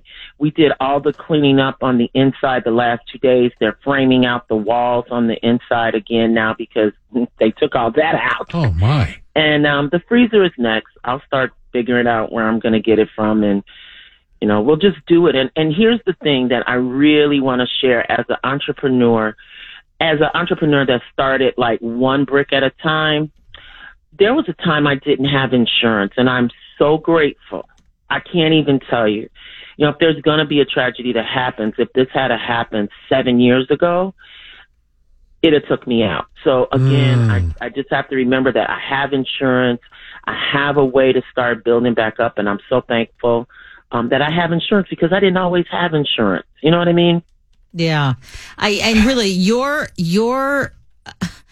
positivity and goodwill and just your life goes into your cooking. That's why we love your stuff so much. There's love in it. There is love in it. There's some positive energy for sure. Plan. I literally, so we have little monitors throughout the bakery. I know this is going to sound weird where, I do little programming. They see things that are important, like, rules, sanitation stuff comes up on these monitors. And then I come up and say little positive things because I do want that in my food. And, I can't touch everything anymore like I used to, but I try to touch the people so that they can touch the food and put that energy in it. I call it Meraki, which is a word that I found that means to actually work, where you leave a little bit of your soul and love into what you're making. And we really do try to do that. It's important, and it's one of our cultures that we work with Meraki at Brown Sugar Bakery. Well, we can attest to the quality and to the love and to the unbelievable work that you and your team at Brown Sugar Bakery do. Just listen, you are known far and wide as the premier sweets bakery place here. Everybody loves Brown Sugar Bakery, and people can support it. I tell you what, I'm putting the tweet out right now. You can follow, if you follow me at the Bruce St. James, with a link. Right? So people can they can come and stop by, maybe pick up a slice or entire cake, or they can even order and they can have it shipped anywhere. Shipped nationwide. I'm so proud of that. And that's what that freezer was for. It was, the beginning of our real push for shipping, but we've moved those cakes over to the candy manufacturing on 76th and Western. We found space in some of the freezers because it's not ice cream season. Mm-hmm. So we're making it work, and we'll get a new freezer, and we'll love our people the way that we love them. And I'm just so thankful to be in this city. Chicago is such a great city. Like, you just don't expect people to pull over on the side and say, hey, can I take that trash away for you? I mean, it was just really cool. Oh, wonderful. Well, we wish you the best. We got to come by. Is there anything new on the menu I need to try, by the way? Have you had the candies yet? We're doing combination cake and candy. Like, we have taken our tortus, which are our chocolate caramel and pecan candies. We can't call them turtles because it's illegal, but it's a wonderful turtle. And we're now adding that to our cakes. We are also doing something that we're launching and it's in 2 weeks. We're going to launch it in April. We're going to start doing salted caramel with our salted caramels that we make at the candy store. So we're just so excited to be launching a couple new things, not moving too far from what we do, but kind of just putting a little bit of something on top of it for people to enjoy a little more. Well, people can support Brown Sugar Bakery by getting in there and enjoying some of the most amazing sweets you'll ever have. Stephanie, thank you for joining us. Thank you for being awesome. Thank you for your attitude, for goodness sakes. Well, thank you. It's, you can, like she said, lemonade is way better than sucking on a lemon. Absolutely. You go drink that lemonade, Stephanie. All right. You guys have a great day. Thank you. Wonderful day. Stephanie Hart, the owner at Brown Sugar Bakery. Again, a car crashing through the front of the bakery, destroying the entire front of it. Lots of damage. Keeps baking. Yeah, and you can support local businesses. How? She's not asking for a handout. Come on in, have some cake. Mm-hmm. I guarantee you will be happy with the salted cake you get. Caramel. And the candies. Where have we been? Hey, how do you get your $8.90 each day? Well, we make it easy. You can listen on your smart speaker. All you have to do is enable the skill. You can even ask Alexa to do it. Alexa, enable the WLS skill. Or you can visit the skills section of your Alexa smartphone app and just search for WLS. Either way, after you've enabled the skill, it's easy to listen just by saying, Alexa, open WLS. God, I really hope that works over the radio sometimes. I was watching a TV show last night, and one of the characters' names was Alexa. And the guy goes, Alexa, how come you... And my Alexa turned on. Uh-huh. Yeah. And I'm like, every time you say it, someone's goes on. Did they not think about that? Yeah, they be careful about that. So, I think it's good news. Count me as one. Columbus is coming back to Chicago. He, in 1492, he sailed the ocean blue, I'm led to believe. Well, he might be coming back to Grant Park. Mayor Lightfoot, kind of hinted at the idea that the infamous statue, a statue that became a source of controversy and was removed in the dark of night, might be back. She actually went further and said she, quote, fully expects that statue of Christopher Columbus to be returned to its pedestal in Grant Park. However, she says there's always a but. There's always a but. There has to be a security plan in place to prevent the repeat of the debacle that... What is it going to have Christopher Columbus is going to have his own police force standing around him at all times? Or, maybe, I don't know, put it somewhere where, I don't know how you would position it so that protesters couldn't maybe try to take it down again, but... You would hope. And you know what, though? In all fairness, all the people who were, who've been very vocal about it being removed, our very own Ron and Esty, they just wanted the conversation, right? They were like, at least talk to us about what you're going to do, because I don't even know that they care that it goes back to that spot. They just want it back somewhere. And again, credit to Ron and Esty, president of the Joint Civic Committee of Italian Americans, who we've had on the show multiple times about this. He comes across, and everything he says, he's reasonable. And I think one of the important things, and for someone who may be offended at the idea of a Christopher Columbus statue in Grant Park, even Ron and Esty has said, let's talk about the bad things. Let's acknowledge that there are some conflicting things about Christopher Columbus, that you can simultaneously say, wow, explore, discover, but also, wow, we have these issues, and they're perfectly willing to have it. He's not trying to whitewash Christopher Columbus's past. He's saying, the problem is, I think we're beyond that. I think it's now the symbol that people don't care about the conversation. They only care that, it's already created such a debacle that I feel that if you put it back up, people are going to do something. It's now become a target, right? But that says more about the people who are protesting against it, that they won't even have the conversation. Well, and the whole thing was irregular when it first started, that they actually went to that statue to take it down. I mean, what? Come on. Yeah. It's ridiculous. It's not like the Saddam Hussein statue.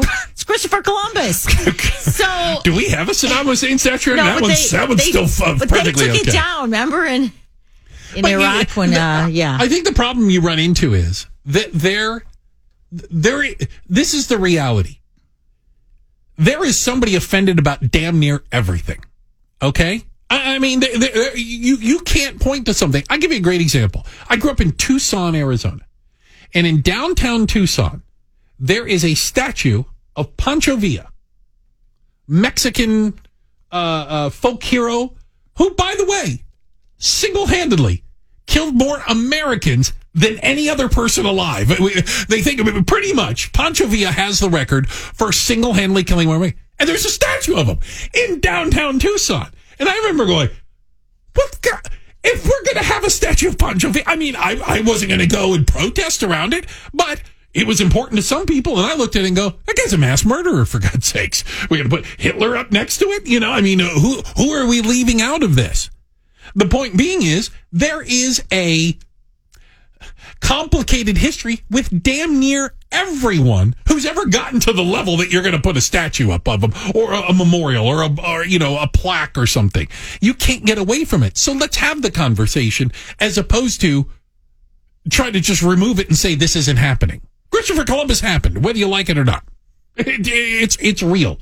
It's a thing. Mm-hmm. Well, and the mayor says she can't. She says she cares deeply about legacy statues, but she also has to think about police officers, those who get in harm's way, because we don't want to put them in danger. Right. Yeah. The fact remains, regardless of what you think, or if you think anything at all, or if you're just a knucklehead who thinks it's fun to go and take down a statue, what happened to police around that statue was hard to watch. Right.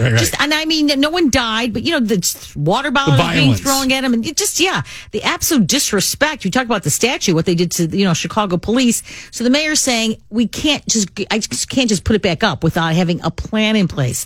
And Ron and Esty has even said, maybe it's time for that statue to go to a museum, or to be in a sort of a roving museum, or be in different spots maybe. But yeah, I think putting it back there, I don't know that you can do it anymore, because of these idiots who it's beyond, I'm offended by that statue, and just like, that's an opportunity for me to go and do something bad. I think what they need to spot. do, Mayor Lightfoot, because I know she listens every day, Mayor Lightfoot, just go and put it up and don't say anything. And the people that are upset by it won't even recognize that it's back up again. She dyed the river green without telling anyone. And no one will know the difference. Hey, good morning to you, and a happy Wednesday. Here's what's coming up in the 8 o'clock hour. It's National Hot Chicken Day. We're going to cluck around with the team from Epic Burger at 8:45. Comedian, actor, and all-around sourpuss Lewis Black is headed on tour this month. He'll bring his harsh brand of comedy to our airwaves at 8:30. And if Netflix is cracking down on password sharing, they're going to need to track down a lot of people. We take a look at that numbers of those in just a few minutes. But first, young Americans are trading in their textbooks for a tool belt as they turn away from colleges and into trade schools. Maybe this is better for us overall. Should more people be skipping college? Let us know what you think at 312-591-8900. And did you forego college for maybe a trade school or to learn a trade? And how has that turned out? And maybe more importantly, are you encouraging your kids to do the same, or are you pushing them to go to college? Again, 312-591-8900. By the way, in case you missed that national keyword, the word is plenty. Text the word plenty to 95819. You could win 25 grand. Talk about plenty. Plenty of money is what that is. There has been a concerted effort, and I don't know when it started. When did it start that we decided everyone needed to go to college? 80s? Probably the 80s. Yeah. I mean, there was a change, right? When it just was like, everyone needs to go to college. And we started having... Not even that everyone needs to. Everyone just went to college. You're supposed to. And you didn't even look at it as like, your future, your working future. You looked at it as like, everyone's going, we're going to go to college and party for 4 years. I called it 13th grade. I had to go to 13th grade. People just went to college. It's just the thing you did. You did. When I was growing up, I was sick with anxiety over the concept of going to college. Really? Okay, why? Because it was like you guys are saying, I was just expected to go. And granted, funny enough, my dad did not go to college. My mom did. I did not realize that my dad didn't go to college. He was an educated guy, but he went and got a technical degree. My grandfather told my mother, so you're going to get your MRS degree? Yes, the old MRS degree. And it turned out to be true because she was a housewife, never used the college degree, was a housewife. Yeah. I was the first girl in my family, my extended family, to go to college. Yeah. We're talking about this century, I was the first. And when I said I was going to college, because I was one of those people who was like, well, yeah, everyone said, why? In my family, why are you going? Why aren't you just getting married? Why are you going to college? It's crazy. Both my parents went, so I think that was the expectation for my brother and myself, and maybe that's part of it too. You come from a family where everybody went to college. Well, you go to college. It's what you do. No more. Not anymore. I wish I hadn't been pushed towards it. I went for 3 years, but I had no idea why I was going. I had no goal in mind. It wasn't what I wanted to do. Betty, stretching the imagination. And see, if you had an option, a different option, you would have taken it. Because I think while we were encouraged to go to college, we were discouraged from doing a trade. As a matter of fact, it was looked down upon like, if you don't go to college, what are you going to do? Be a manual laborer? Well, I was going to say, it's where you went if you couldn't go. I should have been. Yeah, I could have been making a lot more money and been retired by now. And so that's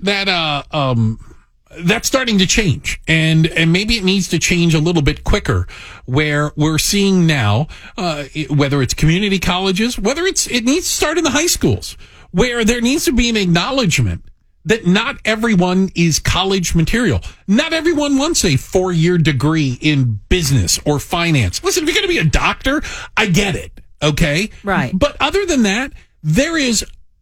Or if you don't know what you want to do. Right. We've discouraged people from learning a trade. We've discouraged people from learning a skilled trade.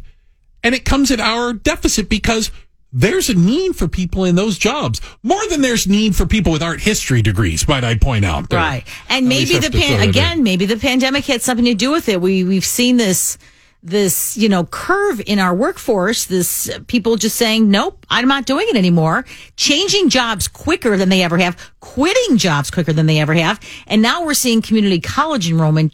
It's down, and enrollment overall at colleges and skilled trades programs booming. So, colleges especially community colleges, they might want to pivot here. And because I know you can take classes, they all offer classes in the trades, but I don't know that you can get like a certificate. And that's what they should maybe be thinking about, because of course, a lot of trades, you have to be an apprentice. It's a path. It's not just like you become a plumber. It's years in the making as well. Zach in Schaumburg, you are a pipe fitter. Where did you learn to be a pipe fitter? How does that process go? Hey guys, good morning. Thanks for having me. Thanks, Zach. Hey, so actually it was a long process, like you just heard.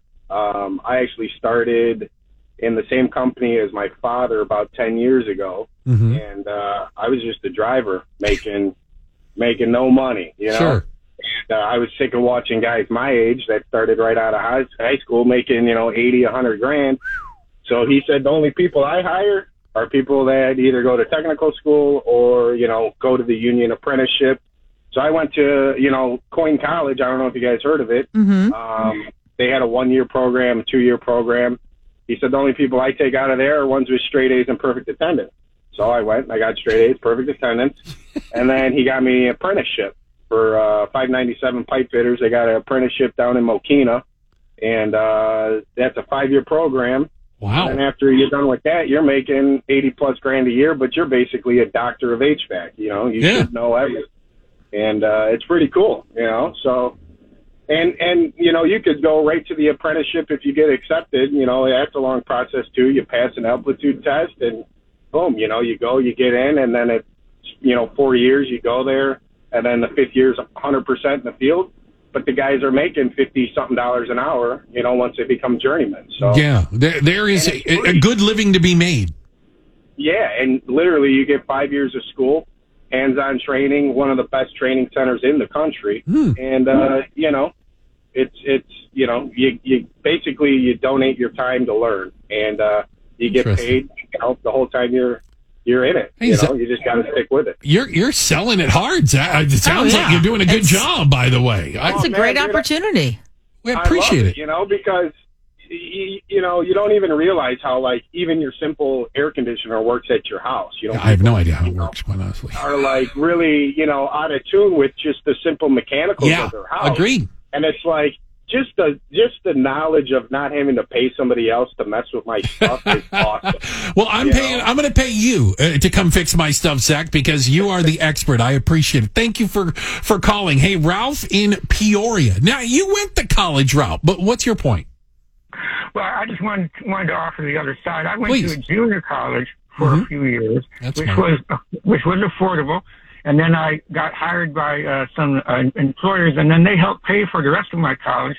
And so once you have that degree, then you have it for the rest of your life. Okay. You can go to a lot of different places. So I see both sides of it. Well, I think one of the problems you run into, Ralph, and especially if you talk to people today, it's, I've got that degree, but look at the debt I have. Look, is it worth that amount of debt? Will I ever be able to dig out from that pile? So there has to be a balance in there. And you know what? Maybe when you and I went to college, it was a little more affordable.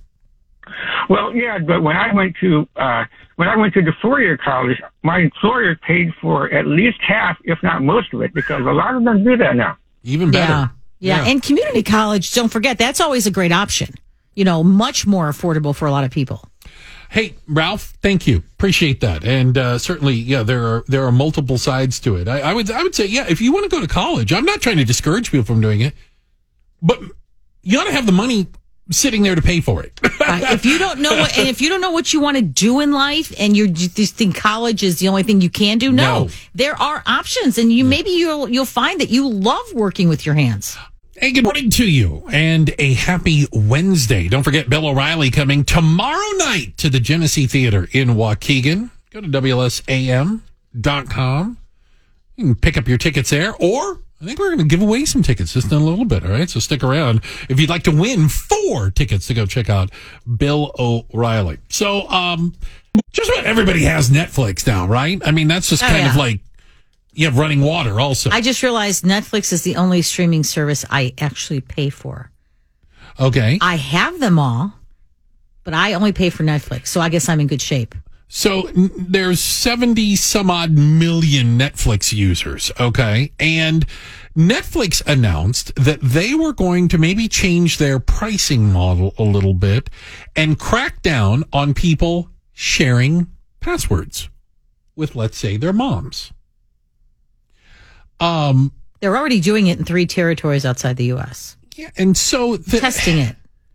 Here's what I don't understand. I have Netflix on a variety of devices. Got it on an iPad.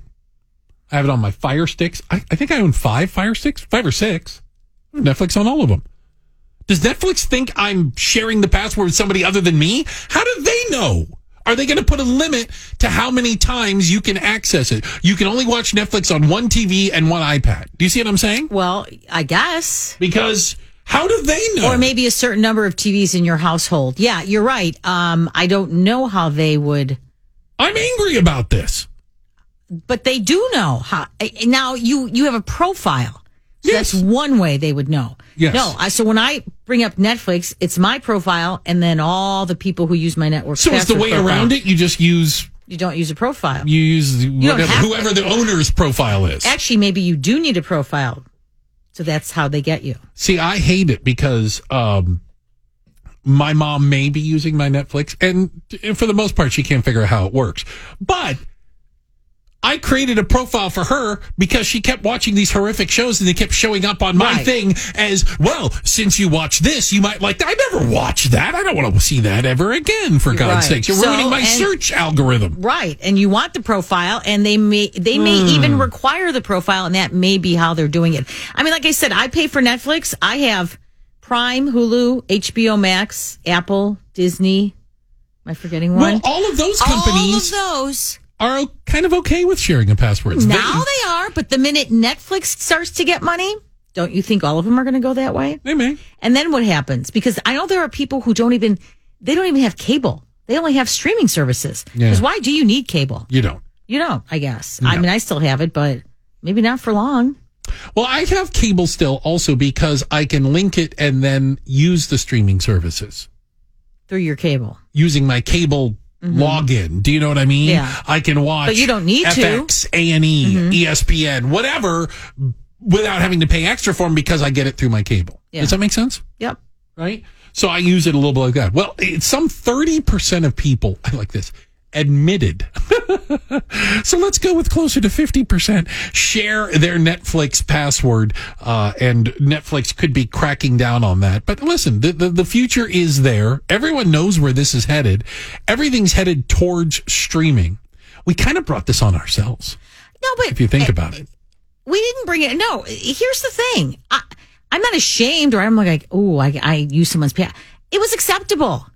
And Netflix knows that. And Netflix allowed that.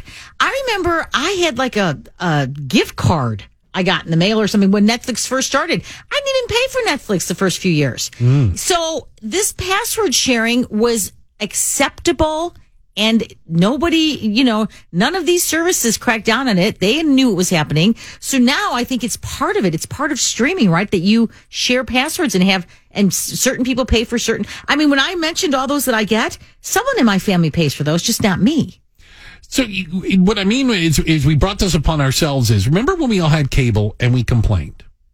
And we complained, I pay for 400 channels. I only watch 5 of them, for God's sakes. I don't watch all these others. Why won't they let me just pay for the channels I watch? Damn it. We brought this on ourselves. They're probably going that way. And be careful for what you wish. I agree, because now I pay individually for every channel I watch. Oh, you do? Yes, yeah, because it used to be like different programs. You could have the 100, the 200, the 300, no, then the 400. they offered a la carte, and you could do it. So now you can get a la carte. And that's expensive. But it's more expensive. Yeah.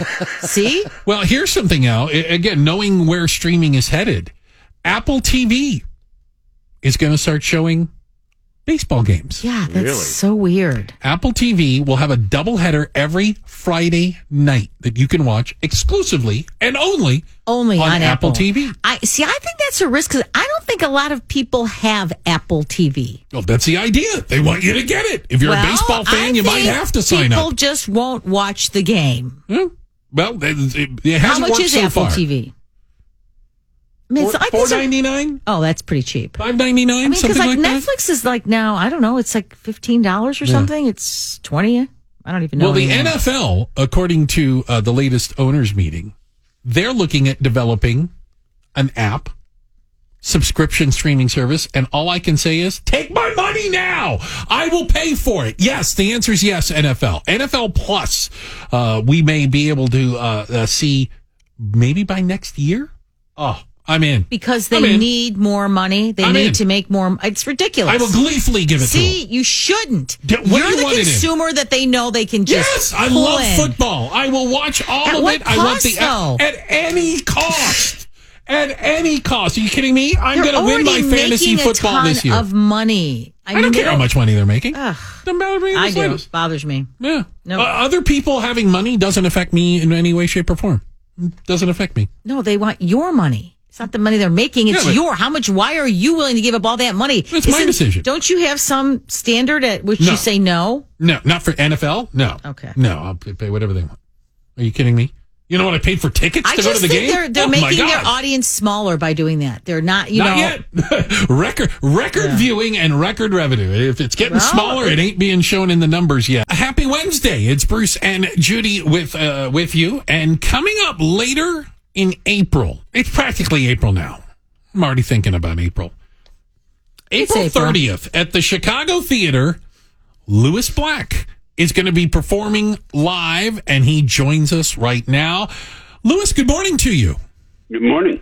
Excellent to have you on with us again. The Off the Rails tour is coming to Chicago. Also, you're going to be performing down in Champaign the next night at the Virginia Theater. So, yes, in the area, if you will. Tickets on sale now. Just go to lewisblack.com. I feel like there's an elephant in the room, and we need to address it right off the bat. You mean not that thing? Yes, that thing. Lewis, as a comedian. What happened? What are you guys talking about? As a comedian, as someone who does you know this. what? Here, I'm going to respond to it. But you know what? This is, once again, it's like, it's the question I'm asked now. I got calls, will you talk about this? I go, you know what? It doesn't deserve to be talked about. Really? Okay? No. Fair enough. But I'll talk about it because that's the gig. But it really doesn't deserve the airtime it's gotten. You'd think it was like, oh my God, he crossed the water. You know, so it's an idiot. But it was a bad joke. Yeah. Then followed by a bad move, followed by the most horrific speech in the history of the Academy Awards. Like, this is God who's chosen me. What planet are you on? Right, yeah. He's a vessel of love. Yeah, remember that. That speech was almost the real crime. But Lewis... And then they give him a standing ovation. He just slapped somebody, you idiots. So I actually wanted to ask you kind of on a bigger thing, though. You are a guy who stands on stage and tells jokes. And while I will acknowledge, I think maybe Chris Rock told a bad joke, that's subjective in and of itself. You've probably told some jokes you're like, not the one I wanted. I mean, we are getting at a point now. You know what I do? What? I say that it's a bad joke. Okay. I do. But the point is... I literally cop to it immediately. And the fact is there would have been more punishment for him if Will Smith had let that joke die. Yeah. That Chris Rock would have been the one punished and not Will Smith. Oh, that's interesting. No, I don't disagree with that. Are you... I mean, do you think... I mean, I know it sounds silly, but... I mean, it feels like a seminal moment, though, at least when it comes to comedy. The idea that, it's not just a joke anymore. People are, going to respond physically to it? Well, he did because he's nuts. Okay? Fair enough. He's a Scientologist, and then he follows he worships fruit. Well, I don't know what he... But, I mean, look, he was a Scientologist for a while, so that basically takes him off my kind of spectrum of sanity. Got it. Okay? 10-4. And I don't expect the people who come to my comedy show to I've had people heckle. Sure. And the ones who really get angry usually can't get out of their seat because they're really angry because they're completely drunk. That's what you hear. Is that because? Do you think because they didn't realize your sense of humor before going? Or did they not know what they were going to go see? Or were you so inappropriate that you made him so mad? I talk about that now. I literally open, and now what they do now, what happened with the added thing with what just happened. Now I have a whole other layer to talk about. I open now with the fact that people who show up and hear something come, that the ones who showed up and get upset with me are people who didn't really have any idea of who I was. There's plenty of time that they had to find out who I was. And if they get upset, it's on them. It's not on me. Here. You're on the internet and everything. And enough is enough. And then what I do is I said, there are people here who overpaid to see me. Yeah. And you're going to ruin their night. And that part of the audience is so loud that I think it works to kind of, because it's not been bad. There'll be little pockets here and there of stuff. And mostly now I deal with people who really like me yelling out stupid stuff. I'm one of them. Okay, Louis, again, Off the Rails tour is coming to Chicago, going to be at the Chicago Theater April 30th, and then the next night down in Champaign at the Virginia Theater, louisblack.com for tickets. Has it been difficult or odd during the COVID era? I feel like we're getting back to normal. You've been touring or whatnot. Here's a question. Is COVID funny? Are there jokes in there? I mean, I talk about, COVID is not funny, but our response in many ways was funny. Yeah. And certainly that my act now is completely based. The act that I'm doing is completely based on how I dealt with the pandemic. Okay.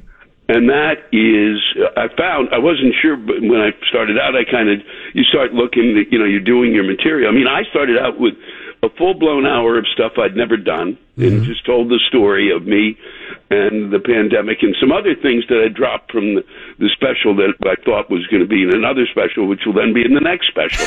But seriously, because all of this stuff still holds.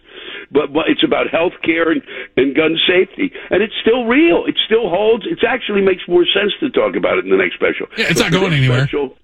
But this special, I found that I started talking about it, and people relate to it. Sure, and absolutely.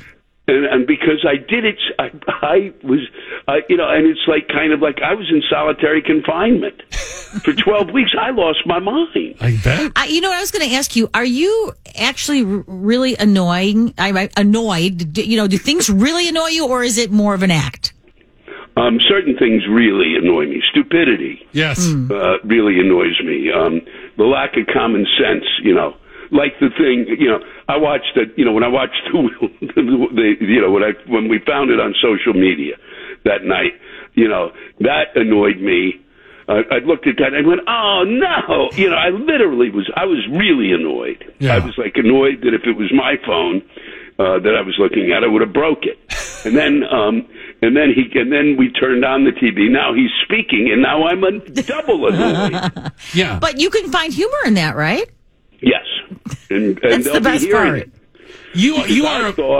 I thought really what would have been great is if actually he'd gone on stage with a glove and slapped him, and they had a duel the next day. Oh, that would have been fantastic. Yes. Yeah. Why don't they try that? Well, I know that they would know better than to come on stage and try that with you. So I'm fully aware of. But you've taken ranting to an art form. Your rants are epic, to say the least, and I find myself in lockstep with a lot of the rants that you do have. You obviously take things from your life, you mentioned the pandemic or the stupidity that happened over the weekend, and you turn that into a rant. Where else do you get inspiration? I get it from just the other things, I've got a rant in the new one about cats. Cats have always irritated me. And I finally found out, really kind of went down and figured out while I was sitting around why cats have irritated me. So why do cats irritate me? Okay, I can't wait to hear that part. Well, because they're the only, they're the only animal that goes to the bathroom in a box. Huh? You don't think that's odd? You don't think that it's a little weird that when you go outside, you see a squirrel building a hut for itself to go to the bathroom in? That's because they're hiding. The cats actually hide in there because they're sending the ships. They're sending the videos they've been making of you back to the mothership. That's how they track you. That's how they do it. How they track you. Louis, thank you for your time. People are going to be overjoyed to see you live, and they get just a little bit of that. Again, you should know what you're going to see. Louis Black is going to talk to you about the things that get under his skin, and we appreciate it. And and also the other reason is write out your rants. If there's something that's really bothering you at the end of the show, I come back and do a live Rant is Due, and it's live streamed throughout the world. Yeah. And most of it comes from the audience that is sitting there or the audience that lives in Chicago or in Illinois, and I try to make sure that it's those are two different places. A Chicago-driven show that goes to the rest of the world so people know what the people in Chicago are thinking. So I really look forward to coming back to that theater and spending time there. I love that city. The Rant is Due at the end of the show, so don't leave. That's outstanding. Really excited to talk to you and can't wait to see you live. Thanks so much for your time today. Thank you. Thank you. He's Lewis Black, the Off the Rails tour, again coming to Chicago, April 30th at the Chicago Theater. But hey, if you're a little down south, don't worry. He's coming to Champaign at the Virginia Theater the next night, May 1st. All right. Thanks a lot to Lewis Black for his time. Hey, good morning to you and a happy Wednesday. It's Bruce and Judy. And maybe I should say happy National Hot Chicken Day. Yes, that's a thing. National Hot Chicken Day. And to celebrate it with us is Chicago's very own Epic Burger. My goodness, we've got Ricardo and Nick in studio with us. Back again, and great to see you. Outstanding. National Hot Chicken Day. Now, can I just address the issue right off the bat? The elephant in the room again. Sure, absolutely. You're called Epic Burger. Yes, sir. It's National Hot Chicken Day. Take it from there. Well, I mean, everyone was doing a spicy chicken sandwich, and, everyone loves a really good chicken sandwich. So, even though our name is Epic Burger, why not get into that and, try to take some of that business away from everyone else. So we kind of have a honey hot, sauce. So it's a lot different than what everyone else is doing. So it's not hot? Is that what you're saying? It's sweet and hot. Okay. So we kind of tamed it down for some people. The week sucks like me. Mm-hmm. I take no offense. Yes. I take no offense. Good. A great sandwich. All right. So tell me a little bit about it. Yeah, absolutely. I mean, it's not on the dry rub, so it's kind of more soaked into the sauce itself. Again, more on the sweet side. So we wanted to do a little different. Stay from the competition and just get people in there. But it's juicy. It's been very successful. We introduced it about a year ago. Before everybody started jumping on that craze when everybody was, on that chicken sandwich craze. Exactly. And, it's been awesome. I think what makes it really good is the chicken before it's breaded is brined in pickle sauce. Oh, so yum. It keeps it that juicy, and then it's a Cajun flavored batter, and then just spun in the honey hot. There's science that goes into this, for goodness sakes. Always. A lot of chemistry. But on a scale of 1 to 10, how hot? Ooh. I don't want to go by Ricardo's for us. For us. I'm not on Ricardo's scale. For normal people. Not you guys. I would say a 5. Okay. I don't think it's that crazy. Because I want to start eating more, spicy things. I didn't learn as a child. Ricardo, you were saying that if you don't learn as a child, you're done. Right. For some people, fed their babies Cheetos. I refuse to believe that. I think I can overcome you can learn my to love fear hot of hot. or spicy. So we're going to see. A 5 is, I think, a good place to start. It's a great stepping stone for you. Okay. But for Ricardo, he's like, it's like a 1.5. Let's go, bring it. Come on, that's not even. Well, do you have a hotter version, or is this it? Is this your? This is our spicy chicken sandwich. Yeah, I mean, I think everyone it just gets more people to try it first. Right. Yeah. Instead of just saying spicy chicken, it just has the touch of honey. So well, you're not trying to run people, is screaming out the door to get a glass of milk, for their mouth either. For the masses. Yeah, I get that. That makes a lot of sense. Again, the guys from Epic Burger are with us on National Hot Chicken Day. Did you guys come up with this? Did you lobby like the legislature for this? We need a National Hot Chicken Day. Where does that come from? I wish we had that power. Because every day would be something. There'd be different burger, Pepper Jack Day, Pepper Jack Day, Egg Day, yeah. Ricardo Day, let's do it. That's fantastic. Speaking of Pepper Jack, it looks like there's a piece on that chicken sandwich. There is. Just a little bit more. Just maybe a 6 now. Okay. You have the cheese. How about the pickle? Are the pickles? The pickles are not hot pickles. Okay. Not hot pickles. That would be a great idea. No, it wouldn't. No, leave it. You want people like me to come in and try it. I mean, that was a really good point you made, because I just wouldn't do it. I would never look at a menu and say, I would like that hot chicken sandwich. Let me order the hot thing. But when I see honey, when I see sweet, Now I'm interested. Okay. 7 locations. You guys, what is your world looking like these days? You know, I want to think we're getting back to hashtag old normal. Yeah. You tell me. You see it every day. The city's come back. Yeah. You know, we just had the River Dying Day, so our Hart location was super busy all day. But everyone's coming in. It just seems like they're in a good mood. They get to enjoy restaurants in a normal-ish environment now. Here. So, the mood has been great across the city, and Absolutely. everyone's looking been at the supporting numbers. us. Numbers are coming back, right? So they're looking The numbers pretty, guy, they're of going course. back. The numbers guy. Black, so all right. It's been nice to see everybody out and smiley faces at the restaurants. Ricardo, Nick, thank you guys so much. We are going to dig into some wonderful National Hot Chicken Day. We did bring a couple strawberry shakes just in case it's too hot. I feel much balance better. it out, Yes. so to speak. That's called balance, and I appreciate the heck out of that, Nick. Thank you guys so much. No problem. And thanks to the folks at Epic Burger. Listen, there's still time for Judy to restore your faith in humanity. Well, let's keep it on the food theme. A short-handed school cafeteria manager recently called a BBC radio talk show asking for help in her kitchen. And everyone was stunned by what happened next. Tina Clark had been listening to celebrity chef Gordon Ramsay talk about his latest TV show. She called in and she told the host that she was cooking on her own at Edward Peak Middle School. One of her cooks was out sick. The alternate staff member was unavailable. And then she cheekily asked Ramsay if he would come give her a hand in the kitchen later that day when she needed to prepare school meals for 300 students. Whoa. Well, Ramsay had to decline, but he sent one of his chefs to assist. Tina says his food tasted amazing, even though he wasn't allowed to use salt, much to his shock. Now, Ramsay, who's generally known for being less than polite on his TV shows, such as Hell's Kitchen and MasterChef, showed his true colors of kindness in this instance. Of course, those kids are probably now realizing they're not getting 4-star lunches every day. That's outstanding. That's tremendous. Yeah, I guarantee you the school lunch tasted a little bit different that day. Thank you very much, Judy, restoring our faith in humanity.